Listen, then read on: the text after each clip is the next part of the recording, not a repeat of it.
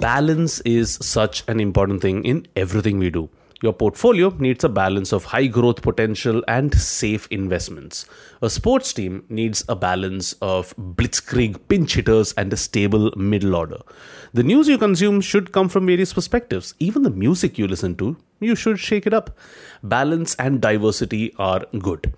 What about food? Well, there's so much information out there, so how do we ensure we get the right amount of everything? How do we bring balance into our meals and yet ensure our nutritional goals are met? Today, I'd like to introduce you to the concept of the healthy eating plate. Welcome to One Rep at a Time, a podcast from Cult Fit that encourages you to become a healthier, better, and happier version of yourself by building small, sustainable habits. Let's welcome your host, Deepak Gopalakrishnan, or Chuck. Hello and welcome to episode 34 of One Rep at a Time by Cult Fit. This week we are talking about eating right. Now the problem with this topic is that there's so much around healthy eating and eating right that it can get a little complicated, even for somebody who might be hosting a podcast on it. Which diet to follow, what to cut out, do I really need to count calories on a daily basis? Mummy, I don't want to, so on and so forth.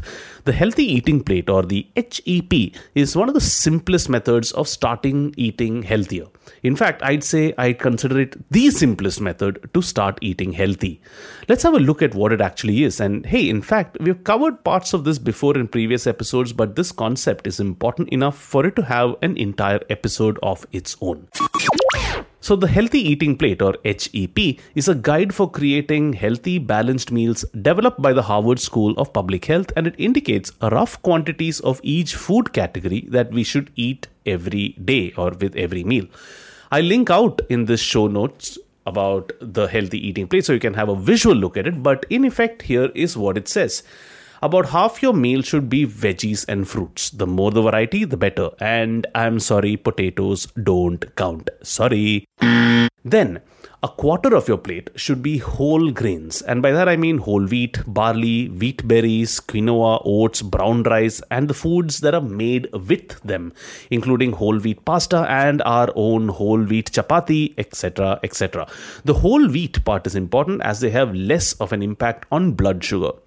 And the last quarter, good quality protein, of course. Fish, poultry, beans, nuts, eggs. We've spoken about protein several times on this show. So that completes the plate by itself. Half of your plate for veggies and fruits, quarter of your plate for whole grains, quarter of your plate for good quality proteins.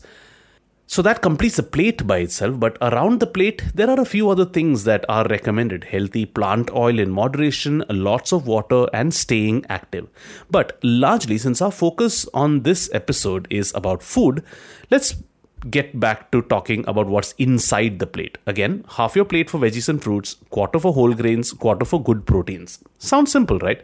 Now, why I like this is because it's rather practical and simple to do no matter what the situation is. You don't need complex calculations or weighing scales. The ratios are easy enough to remember.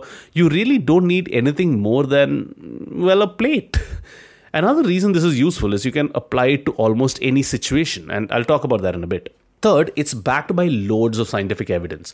If you go through the link in the show notes, you'll find that this is a simplified practical outcome of a lot of practical research. So it's not like some Instagrammer randomly came up with a fad diet. This is actually backed by doctors, researchers, and nutritionists.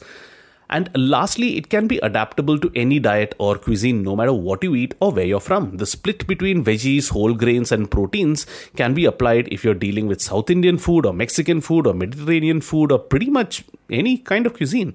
And even if you're planning to have a cheat meal, it provides enough of a template for you to choose your sides to ensure you're getting at least some amount of good veggies and proteins in. Now, let's look at some specific situations in which you can use this approach.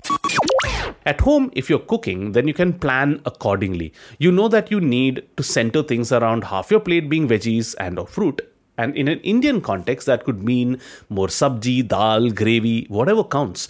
Remember just not to overdo it with the oil. Use just a little bit, otherwise even this can end up being unhealthy. So you might have a generous amount of sabji, 2 whole wheat chapatis or brown rice, and some chicken gravy or egg or paneer to make up the protein. Remember, if you're making something like a paneer gravy, that means your veggies and proteins come together. So don't think of the healthy eating plate as 3 distinct portions. Sometimes they can be one plate with all ingredients together. Now, what about eating at work? If you're taking a dabba from home, that's simple, right? You do the HEP exercise while packing your dabba.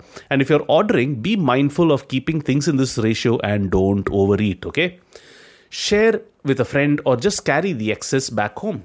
Restaurants can be pretty generous with their portions when they want to. Apply the same tip if you're ordering for home. If you're going out or eating at a stall, well, here too, make sure you're getting a mix of everything as much as possible. You might need to visit multiple stalls though, but being mindful that you need good amounts of veggies, whole grains and proteins can help you mindfully navigate which stall to visit. You might end up frustrating your colleagues who just want puri bhaji in one stall, but hey, that's the price you got to pay for health, right? Similarly, if you're traveling on work or going to a conference and are faced with a buffet, plate things accordingly. Similarly, if you're going on holiday, okay, let me not lecture you too much about your holiday because, well, you probably earned a cheat meal or two. But here too, try to maintain this practice while you're out eating at a restaurant, or even if you're staying at a hotel with a generous breakfast buffet. Don't feel compelled to do paisa vasool for the included breakfast. There are several variations of this online. So if you're looking for a specific diet or cuisine, Google's your friend. But yes, remember, this is a great thumb rule, or more like spoon and fork rule. Never mind. One thing to note is that you don't need to keep the elements separately. For example, if you're making a salad bowl or a sandwich or even an Indian gravy, chances are the veggies and the proteins, or the carbs and the proteins, are going to be put together. Unless you're eating at one of those hyper hipster places that give you all the ingredients and ask you to do the assembly on your own. What's the deal with places like that anyway? What I mean by this is be mindful of the ingredients. So even if you're ordering something, do so with balance, almost mentally deconstructing the meal to make sure you're having everything. Not enough veggies, order a side salad. Not enough protein, make sure you get it via a side. And remember, most importantly, exercise this with portion control. The HEP and portion control are honestly all you need for a healthy diet. But it won't help if your plate itself is going to be super large. Whew. So that was a lot of gyan today. So let's get into cool down, shall we?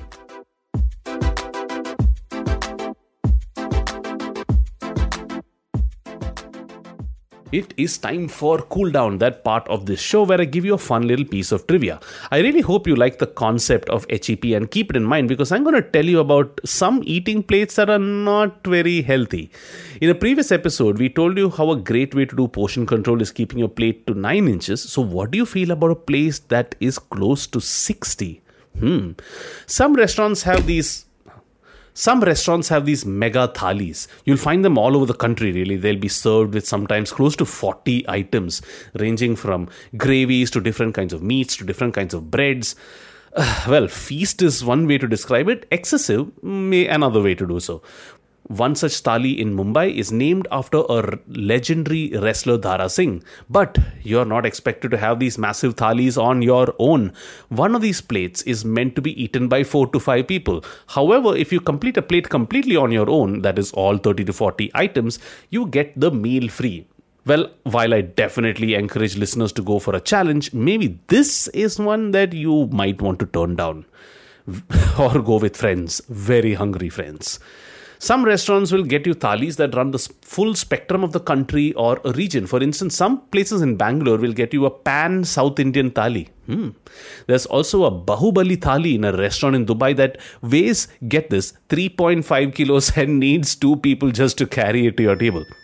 Needless to say, none of the articles I went through mention the amount of calories one such thali has, but given that the average thali with a mere 5 to 10 items is likely to be around 750 to 1000 calories, we could easily guesstimate that one of these crazy thalis would knock you back by, well, at least 3000 calories, and that's assuming that you're sharing.